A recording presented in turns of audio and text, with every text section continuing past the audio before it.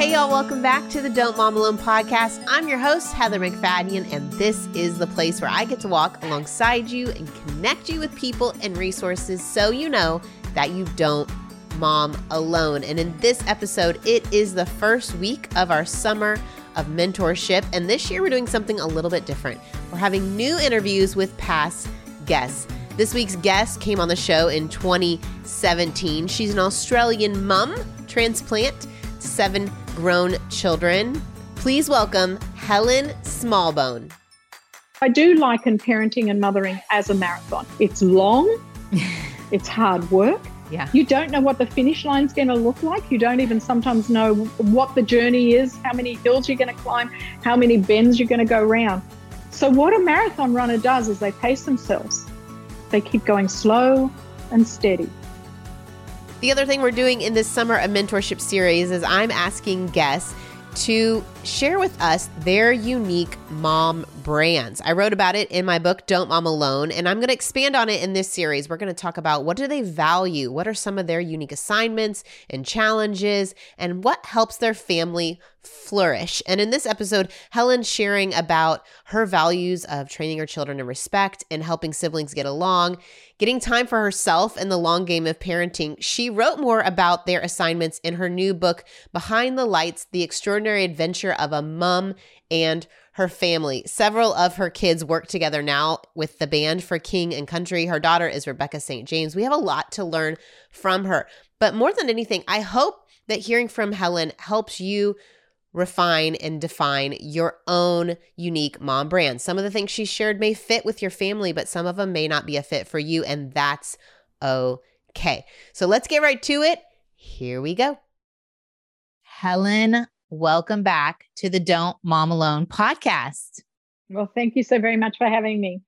I have loved going back and listening to the episode we recorded in 2017, and then we had you as part of our Summer Mentorship in 2019. And so this year with the Summer Mentorship, we're bringing past guests on and talking to them about their unique mom brands and talking about specifics with that so that we as moms can really embrace who we are and the families we've given and the assignments we have. And instead of trying to feel like we're someone else, not being who God made us to be or what he has planned for us. And I think your family has a unique journey. You have a unique journey.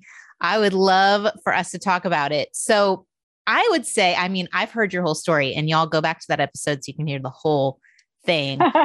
But as a mom with 7 kids, what did you find you valued as a parent? What was most important to you? Definitely raising kids who have a relationship with Jesus. I think the problem for generational Christians is that a lot of times they know about Jesus, they know about the Bible, they know about church, but they've actually got to experience it from themselves in order to them to own their own faith.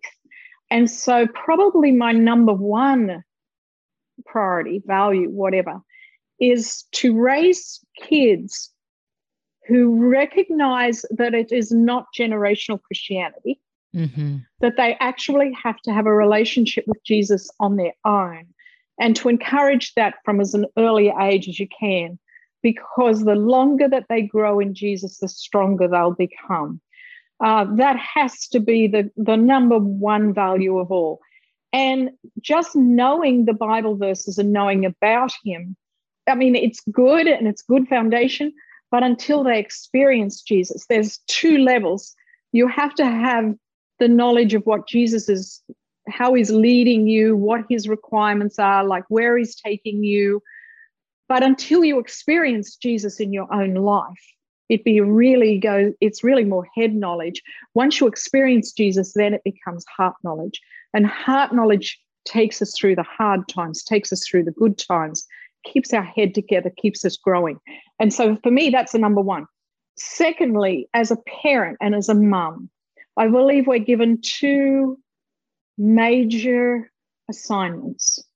One is to teach kids to be obedient and to teach kids to be respectful, as to us as parents, to God as God. And so to me, those go hand in hand to raise kids who are respectful and to know how to respect you, to be obedient. I just think that's so vital. And I see it missing in a lot of families these days. It's like we've raised kids up onto a friend level more so than being children, and recognizing that we are in charge, that we are their parents, that we, in a way, if you want to put it, we are their bosses for the moment, and we're raising them and teaching them and guiding them and mentoring them, but they're children. They're not our friends. So it's interesting you bring this up. We just had an episode on gentle parenting, like a Christ-centered version, and obedience, and this concept that's coming in of having relationship with your kids that motivates obedience. So how, in your training of obedience and respect, did you maintain relationship and connectedness with your kids? Because I know that they all adore you. Your boys write songs for you. I mean, this is what we want. We want long-term relationship with our kids. And so I think moms are struggling with knowing how to achieve those things, but also not lose relationship. It's interesting that you had a podcast on gentle parenting, because I see parents and mums these days being probably what I would deem too gentle. I was very firm with my kids. They knew I was in charge. I could change my tone and they would be like, oh, I'm treading on dicey ground. Or I could give them a look and they'd be like, oh gosh, oh gosh. So they knew what my expectations were. And it wasn't like it was a harshness to get obedience. No, because harshness creates bitterness and resentment. Yeah. So definitely. Yeah. You actually have to monitor it. I do think there are times, but firmness is definitely a part of it. Like harshness is cruel. Yeah. Firmness is saying this is a boundary, this is a line, and you will walk within this line. You will walk within this boundary, and it is for your good that you're learning to walk within these boundaries. And if you go outside those boundaries, there will be consequences, and those consequences will follow through. I think to keep long-term relationship with your child, there's two important things. You've got to understand your child's heart. So you've got to understand who they are, what's important to them, how they receive discipline, how they receive love. And then you've got to practice the firmness and the consequences with forgiveness and restitution. I find a lot of parents are so stretched emotionally that they haven't got time to resolve issues. So they allow the slammed door and the disconnect between parent and child. Basically, I think I've only ever really had one that I can remember slammed door of a child being so angry. They walked down the hallway, slammed the door. I gave everybody else assignments. Okay, either go to your room, sit and play here, do this. I prayed, and then I went down to that room and I was livid. I mean, we had a total disconnect, like a total disconnect. So I had to calm myself down. To do that, I basically went to my room, prayed, got myself in control. Then I went down and I opened the door, and still pretty angry, I said, don't you ever do that to me again. That is not on. I understand you're angry with me. I understand you're disappointed. And frankly, I'm with you at the moment too. So we're both in the same place. And I think that's fine for a child to understand. Yeah. And then I said, I know that at this point, you probably don't even really like me, but you love me and I love you. And even when we don't necessarily like one another, we're going to stand on that love. And that love means we action the love, even when we're not necessarily in like.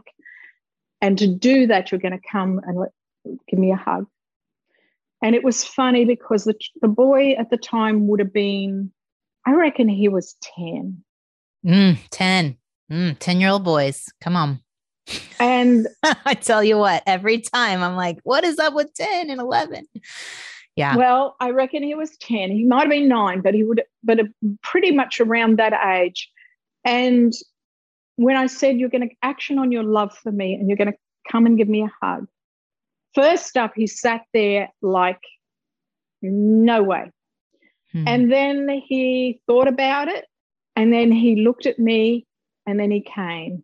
And we hugged one another. We both cried, and then we prayed together. And to me, that is a full circle restitution of relationship. If I had left him mad at me, that disconnect would have continued through. It would have been easier for him to disconnect next time he was angry with me. It would have been easier for him not to talk it through. It would have been easier for us to go our separate ways. And that's the beginning of a destructive relationship. And it can happen in any child, in any age group. But to follow through and go through to total relationship restoration teaches them conflict resolution in their marriages, in their families, in their own life. And it keeps us connected together. And I'll say I have one that situation was on a regular basis for years for him, his unique wiring, just the way his brain goes to a certain place when something doesn't go his way. And so that like repairing over and over again is tedious and tiring if you're that mom. It is. Who's like, I just keep repairing and I keep repairing and then but there's hope.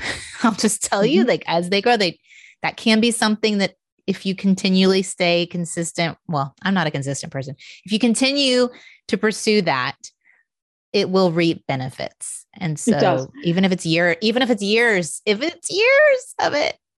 Sometimes I've noticed that the child who acts out most, and I have a statement that I make, that negative attention is better than no attention at all. Yeah. So a lot of times the negative attention that you can receive, particularly from one child, often means they feel like they're getting lost. Do you know what I mean? Like that they're not being heard, that they're not being seen, that they're not getting enough attention. So once I see a child getting into trouble too many times, I'll sit back and ask, okay, again, is this a stage? Is something going on at school with friends? Are they being rejected outside the home in some form? Is there tension between siblings that someone's putting them down all the time or overwhelming them? So look at their life and see if you can problem solve why this child is feeling as vulnerable as he is. Yeah. And then once you've gone there, then it could be, from me, a reflection of something that I'm doing. So then I'll try and invest more time in that child and reinforce positive behavior. Because what I've also noticed about parenting, we get on the tough behavior. We'll spend ages dealing with consequences and tough behavior. And then the child who's good is totally unnoticed. Yeah. And so you've got to keep an eye on both. I mean, parenting and mothering is not for the faint-hearted. It is hard, consistent, every day. Get your hands dirty. You're in the trenches. Work. Put that on a shirt. I don't think it'd sell many. But anyway. Parenting is hard.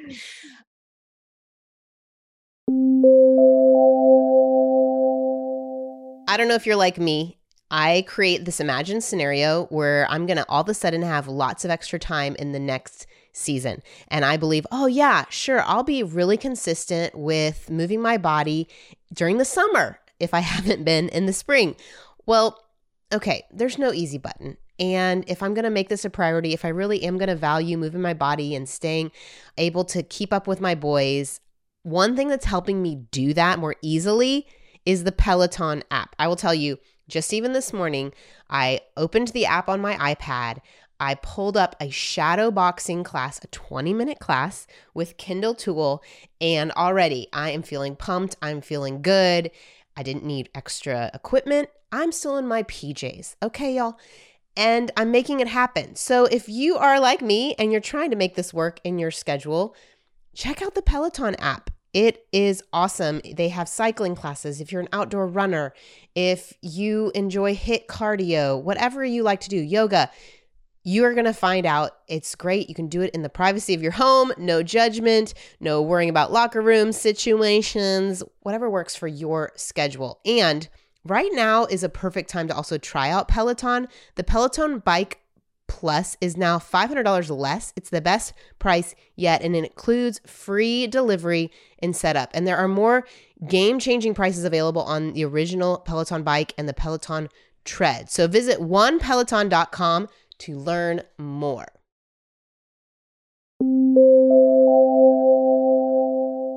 So in looking at your mom brand, I love all that you've said about what your value and obedience and respect and just bringing your children to experience Jesus is all amazing. As you have discipled these children, you have been in lots of different places as a family. You've been their teacher, all these different assignments that you've been given by God. Talk to us through that. What have been unique assignments you've been given? Well, probably the most unique assignment that we've been given is to work together as a family. It really started, in some ways, we came to Australia in 1991 when the kids, our eldest daughter, Rebecca, was 14.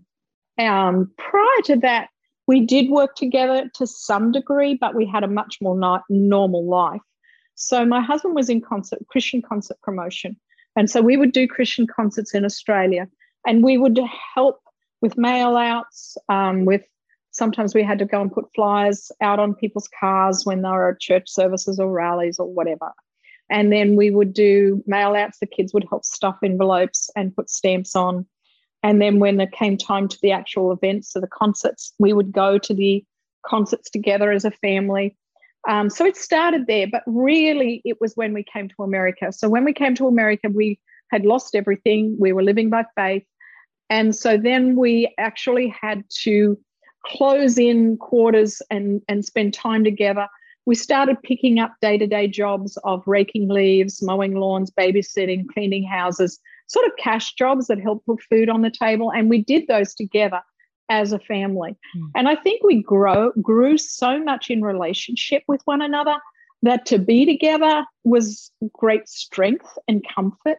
And so from there, and we were homeschooling. So from there, when Rebecca got signed in 1994, we ended up becoming sort of actually, once she started touring a year or two later, we actually did it together, all together as a family. So we went out on the road together, and then the boys, who were ranging in age from probably 14 down to 4 probably, but probably the 4-year-old wasn't doing too much. But the other ones from there, 6, so probably 14 down to 6 or so, were actually crew. And so they were helping load in and set up stage and lights and sound. So that's a very unique assignment. Not many people are asked to work together as a family, and then to actually do it in making a concert happen. And what I love when I ask different moms this question is sometimes we would think, you know how everyone wants to be a good mom.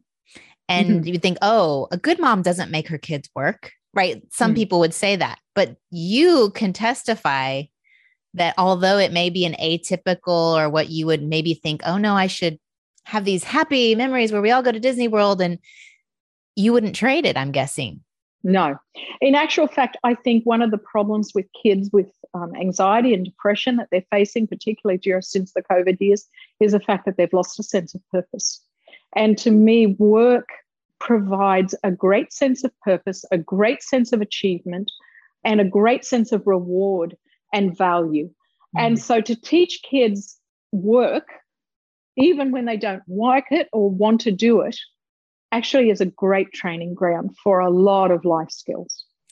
And not to mention that Joel and Luke had backstage experience on all the parts of putting on a show, which just was part of their journey. And each of our kids are on their own unique journey. That's it. And these different experiences play into that, positive, negative.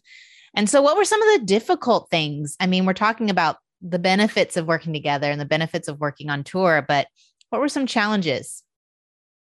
Probably because Rebecca was very well known, there was one son who actually found it hard to always be known as Rebecca's brother. Most of the others did not worry so much, but one son found it he wanted his own identity. He wanted separation from that conglomerate and from that sort of career. So he was the first to leave the road. He was the first to sort of establish more his own identity. It's funny because as life tends to go be cyclical, he is still working for King and Country in a capacity as all the 5 boys. We have bookend girls and 5 boys in the middle. So all those 5 boys actually work for King Country in some form or another. And a lot of those it's like they've learned combined skills, together skills, but they've also learned their own unique area as well. So that was probably one of the hardest relationship between one another, how to treat each other nicely, respectfully, not pay out or push on buttons. That's probably another element when you're spending a lot of time together to teach cohesiveness of relationship. Let's talk about that, because moms are headed into summer, and that, I think, especially if your kids are not homeschooled and they don't spend a lot of time together, when you then have the reentry and everyone's home. I mean, they've worked maybe together the last 2 years, but I feel like there's an reentry point where my boys are having to navigate spending lots more time together, and we settle in, but it's like retraining every summer. So what were some of your training tips on that? Well, I think I used to, when there was a real disconnect between 2 siblings, part of the consequences for that was either one had to serve the other, whatever that might look like. Yeah. What would be some examples of that? It might be getting them a snack or lunch, or doing a chore for them, or sometimes it was playing a game together and making sure that they spent more time together. So, something like, is it Guess Who, something that is just a 2-person game that they've actually got to sit there and spend time together and play together. And frankly, if there was still disconnect, I was a big believer in actually doubling the punishment. Another big statement that I think is very vital in parenting: attitude comes before action. If you finding a child is having a attitude, like negative attitude, they're paying people out, then the next will be, if you let it go and don't get on the attitude, the next will be action. They'll punch them, they'll push them, they'll hit them, whatever. So I got onto attitude. So you had to work with a good attitude, or else it was a very easy solve. So say a child was to be packing the dishwasher and I found they were not being careful and sort of half throwing the things in the dishwasher or not doing the job properly, I would just go and inspect the work and say, I'm sorry, but you haven't done that job the way that you were shown to do it. So you would probably need more practice. You can do it for dinner as well. And I tell you, when you double up the work, and it's a simple consequence and it makes sense, you do the job with a good attitude and you do the job properly, or else you need more practice. I mean, you need to do it more. So they learn pretty fast that self-protection of, what, it probably pays to do the job properly first time, and it probably pays to do the job with good attitude. So that was a great natural consequence. So with siblings, if they still didn't get on, then the consequences would get more. You know what I mean? Like if they didn't, and obviously laughter and, I don't know, working together and making it happen, eventually they realize it's better to be together than it is to be apart or have the consequences of, having to serve your brother. That might be pretty interesting, What can I do to serve you? Well, and I like how you communicate it. It's just matter of fact. There's not a lot of emotion. No. Like in my past, and I'm growing up a little bit, but there was so much of just being frustrated that they had the bad attitude that I would come in with so much emotion of like, I can't believe you have this bad attitude. And that just stirred up more. It made it such a emotional interaction that didn't need to be. So I appreciate when I hear mentors and they're just kind of like matter of fact, like, well, it looks like you need more practice, so you'll be doing it for dinner. Like there's no then whining and complaining that could come in if I did it. Okay, well, oh my gosh, I can't believe you did that. Now you have to do it again at dinner. And then they're like, no, I don't want to. So what energy I bring into it, I think gets passed back. And if they were to come back and say, no, I don't want to, well, basically I'd just probably send them to their room and say, okay, until you can get yourself out of that funk place that you're in and come back, then you can just stay in your room, because you're not worth your demeanor and the energy that you're bringing into the room to the relationships is so negative that until you can leave and go and change that, then you're impacting the rest of us too much. And that has to do with tantrums. Like, just go to your room. If you want, it's fine for you to scream and carry on. I'm happy for you to do that, but just do it in your room. And there's no point. I mean, who wants to go and scream and yell in their room? The whole point of screaming and yelling is to get you upset, to annoy you. So if they settle down, and then when they come back, you can just say, so you're all okay now? Okay, well, come and give me a hug and let's move on. But, and touch is vital. Yeah. Touch is vital. Yeah. It's so restorative relationally. That touch, when as a parent, you've handled something poorly, going and saying, I'm sorry, I did the wrong thing there. Forgive mommy. Praying together. Yeah. Practicing Jesus' principles in our day-to-day life with our kids is huge. I mean, Jesus knew what he was doing when he showed us the right way to live relationally. And it's our job as mums to bring that into our home and practice it with our kids and teach them, because those kids are the world of tomorrow. And so how we raise them with the way they treat us as parents and they treat their siblings and friends is huge for the way they're going to be as adults. It's a training ground. So good.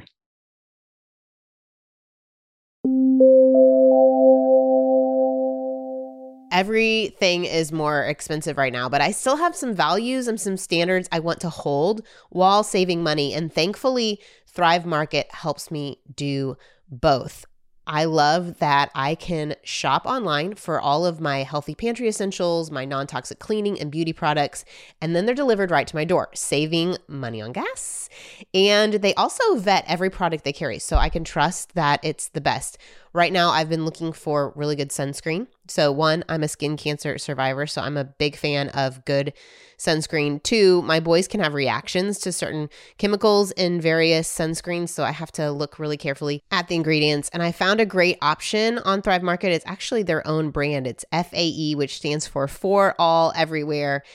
And it's 32% off, which as we go through so much sunscreen, that helps me a lot. If you are looking for a specific diet, plant-based, keto, gluten-free, if you want zero waste, you're going to find all that at Thrive Market. They have you covered. You're going to save up to 30% off the best organic groceries. And I have an amazing deal for you. If you join Thrive Market today, you are going to get $80 in free groceries. That's Thrive Market, THRIVE market.com/DMA to get $80 in free groceries. ThriveMarket.com/DMA, ThriveMarket.com/DMA.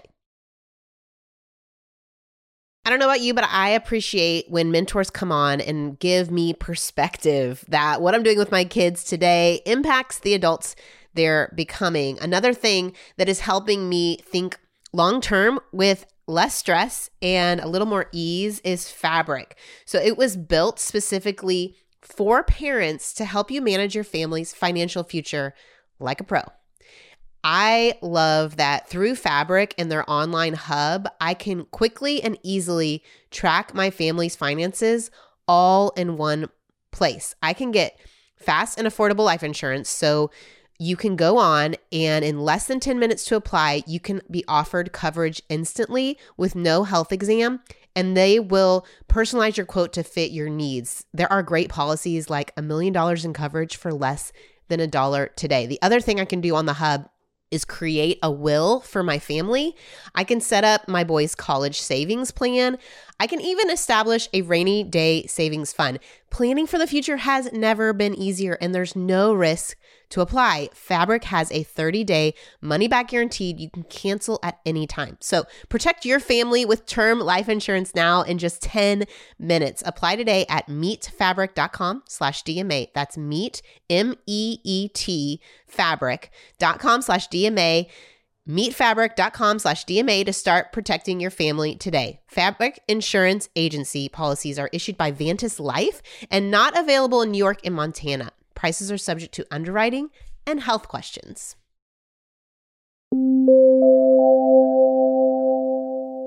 And I think as mine have gotten older, I'm getting tired.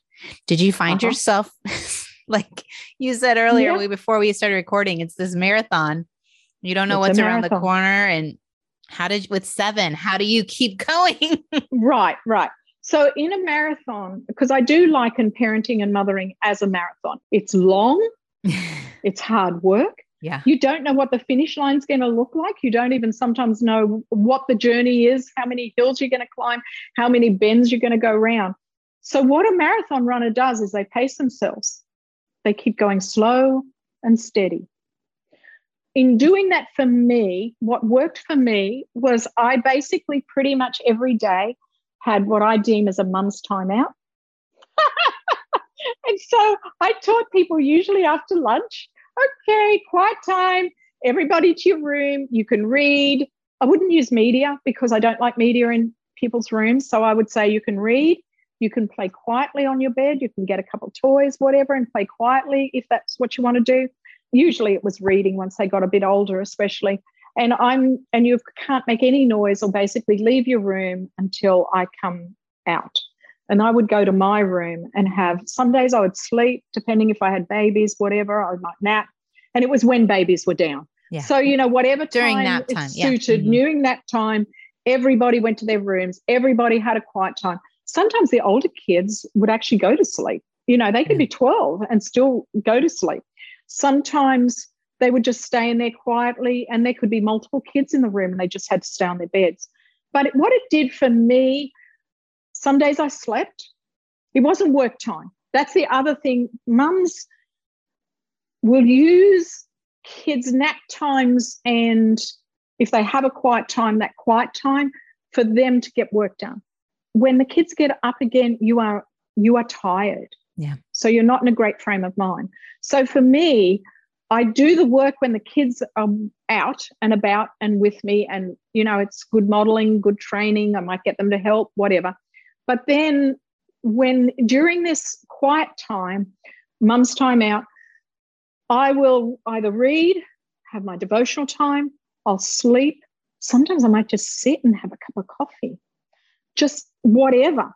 And in that hour, I'm refreshed. And when they come back out again, I'm ready to tackle the rest of the day. What I found was if I continued to go on and work through that and not have that time, 5 to 7 comes when we're in that peak. We're all on. We've got to do baths. We've got to get dinner. We've got to get kids to bed. Kids are tired. I would become army-like kid, get there, do this, do that. And it was just like, and then at the end of the night, usually we were all at each other's throats sort of thing. And get into bed. I don't want to hear from any of you anymore. And I would sit there after I'd done it. And I'm like, well, that wasn't a very nice display of being a mum. When I had the time out, I could last till they got into bed, being quite happy with who I am. And I think for moms of the modern day, that hour isn't for scrolling. I mean, maybe I'd pull out my crochet. I had a friend, she would cross stitch or do something in that time. And it was such a good model for me because I would be doing dishes from lunch and all that. And she said, oh no, just sit on the couch.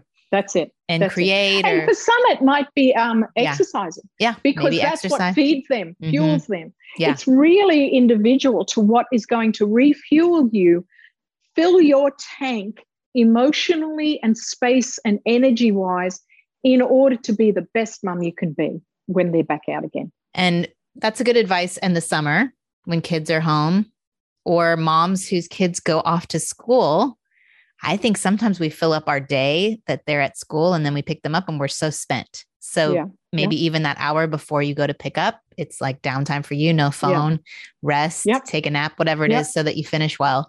I think that's great advice. Okay. Before we have to go, you've kind of said it, but what was important to your family to flourish? It sounds like that rhythm was really helpful for you to flourish. Was there something specific in the summer that you all loved, or with your rhythm of touring and all of that? I'm sure there were different things. Getting outside, getting kids outside. There's two things that I think the current mum is a little afraid of. And because of media fills our spaces. It fills our spaces and it fills our children's spaces. So a kid comes and says, I'm bored, there's nothing to do. Oh, well, we need to put on a movie. Or, yeah, you can go and play video games. Or, I don't know. It tends to just be media, because that's any kind of screen. Yeah. Any kind of screen. Yeah. So my encouragement would be to limit your screen time and make it work for you. So you're in charge of all the buttons and the, Game Boy thing, whatever. The devices, you're in charge. all of it. Yeah. The devices, you're in charge. So when it suits you, then you can use it for the family's benefit. But kids these days don't have much space. They don't have much head space. They don't have much outdoor time. They don't have much boredom. And all those things are actually positives, not negatives. So a kid comes and says, I'm bored. We fill the space instead of saying, well, what do you think you could do? I don't know. Everything's so boring. Well, why don't you just go outside? But there's nothing to do outside.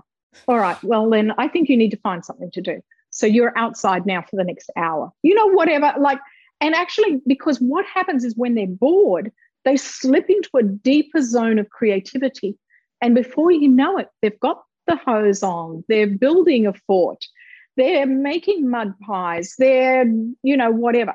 So outside time, we were fortunate enough when our kids were in their major growing up years that we had a reasonable amount of land. And so they would get out and they did build the forts. They did play in the creek. They did build bridges. They did. And that is great for me because that gets them from under my feet, out from the house where they're making messes, even if it's in the backyard, and you can research. I mean, everybody loves Pinterest. I mean, you can research outside activities and give them creative tools or ideas, but let them do it. I just think getting exercise, getting them to work, getting them to produce, getting them into creative zones. It's for their benefit. But I think where moms get stuck is it is excruciating to convince them and to hold the line of, no, this is important enough to me to push through the uncomfortable of making it a family value. And maybe not all three of those can be your family value, but if you're starting from scratch, pick one. Is creativity most important?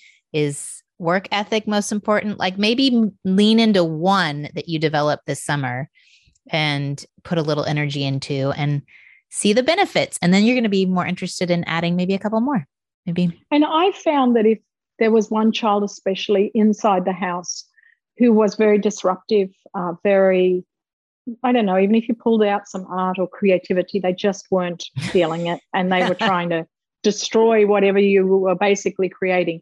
Then it was a fairly common thing for me, because I had 5 boys there, was to say, okay, you obviously can't concentrate on this, so you need to leave.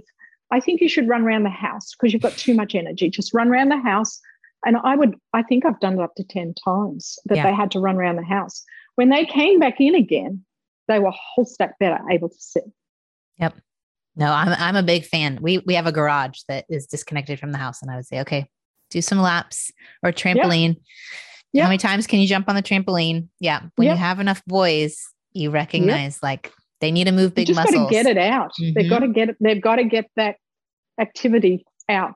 And then you'll be surprised how much they can actually sit and be a part of something that's more sedentary if they just get it out. And it doesn't have to be, again, a lot of times we think it has to be an organized game or it has to be something specific. But I tell you, running down and touching the back fence and coming back and touching the porch and doing it 10 times, putting a timer on, see if you can do it in 5 minutes, whatever. Just if you can make it fun, better. But if you can't make it fun, again, it's just obedience. It's just doing something that is for their benefit, even when they don't want to do it. Yeah. There's lots in my life that I don't want to do, but I know it's good for me. Amen. Definitely. And I have to push through, but really, yeah, figuring that out for your family, what matters to you, and making that system. I love all the examples you've shared in this episode. I'm so excited for you. Look at this star stepping out from all the rock stars she's raised. Behind the Lights, Helen's new book that y'all can find wherever books are sold, that shares more of their story, great pictures inside of the whole crew. I cannot believe how much Luke looks like his boys, or his boys look like him. Ridiculous. Yeah. I was like, wait a second, that's crazy. So thank you for being on today. Is there a website that they could connect with you? I know you have your own podcast, so tell them a little bit about that, because all of your mentoring, I need to go listen to it. I do a podcast with an organization called Mum Life Community that we've set. A younger mum and I are the founding partners.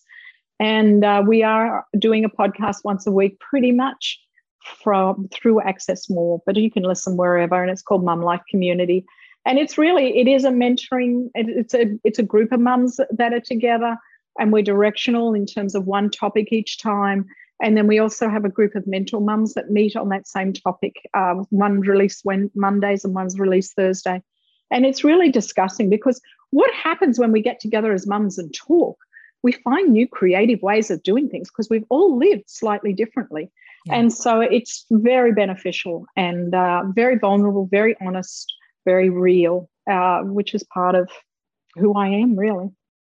And if y'all didn't catch it, she did say mum. M-U-M. It is M-U-M. And I've created my own version, which is mum, where I do the U and the O. It's fun. Well, the mum is actually an acronym. So it's an acronym standing for Mothers Uplifting Mothers. I love that. And Mum Life. It's also internationally. It is. The term America's of endearment. The only one who does MOM. So, yes. Being an international, when we got to discussing what Mum Life was going to be, it was like, it has to be MUM. I'm sorry, but if we're going to go wider than America, it has to be MUM. And so the acronym thing makes it sort of more reasonable. For us Americans who like to be difficult. Well, thank you for joining me, Helen. I'm inspired, and I've heard you before, and I'm already inspired. I'm inspired again. I love it. So thank you so much. Thank you. Keep on keeping on. Oh, thank you. The marathon. Thanks, y'all, for listening. Remember that during the summer of mentorship, we are putting discussion questions in the show notes so you can get a little taste of what a podcast club is like. Basically, you just text a friend or Marco Polo a friend and say, hey, I listened to this episode. If you listened, you want to get together and we could get coffee, or we could meet at a park or the pool or wherever and talk about it. It's just an excuse to get together with your people this summer, and we give you the content and the things to talk about. I also wanted to tell you, I put on Instagram this idea a mom shared where she and her friend, they have new babies, so they're in their baby carriers. So I get this might be harder with more kids, but they went to Costco together. And another mom shared that her friend at like 8:30 texted her and said, hey, I'm going to go to Target and do my pickup. Do you want to come with me? And because kids were all asleep and husband was home, this mom joined her on her little Target errand. I had another mom say that she was with a friend and they were folding laundry together and listening to the show together and laughing and crying and all the things. So if you are someone who that is your value, you want to be with other moms, but it can seem overwhelming, you can't think of ways to do that, I hope those ideas spur something in you. And if that sounds not fun, then no worries. Don't do that. I'm going to pray for us before we end. Lord, I thank you for Helen. I thank you for the generation before us and how they inspire us and pull up our intention to expect more of our kids. I pray, Lord, that you would help give discernment to the moms and dads listening to know what was for them and what's not for them, and to release any guilt or any condemnation that's not from you. But if there is a prick or a conviction or a shift that they want to make in their homes, that you would, through the power of the Holy Spirit, and guide them in that. If not, Lord, I pray that you'd help them release it. And I pray that you would help us know how you made each of our families and to trust you in this long journey before us. I pray for siblings this summer that you would help us guide their relationships. And I pray that you would fill us each with just wisdom, Lord, to know how to parent well. In Jesus' name, amen. All right, y'all. See you back here next week for week 2 of the Summer of Mentorship. Adios. I hope you enjoyed this episode of the Don't Mom Alone podcast. If you're wanting to connect with more people and more resources to help remind you that you're not alone, head over to don'tmomalone.com. That's where you'll also find show notes with any links mentioned by our guests. Most importantly, I want you to know the good news, the great news that you're not alone because God has promised to always be with you. With faith in Jesus Christ, the one who died for you and rose again, Jesus said when he left, he was going to leave a helper, a comforter, to be with us. God in us. Moms, that's superpower.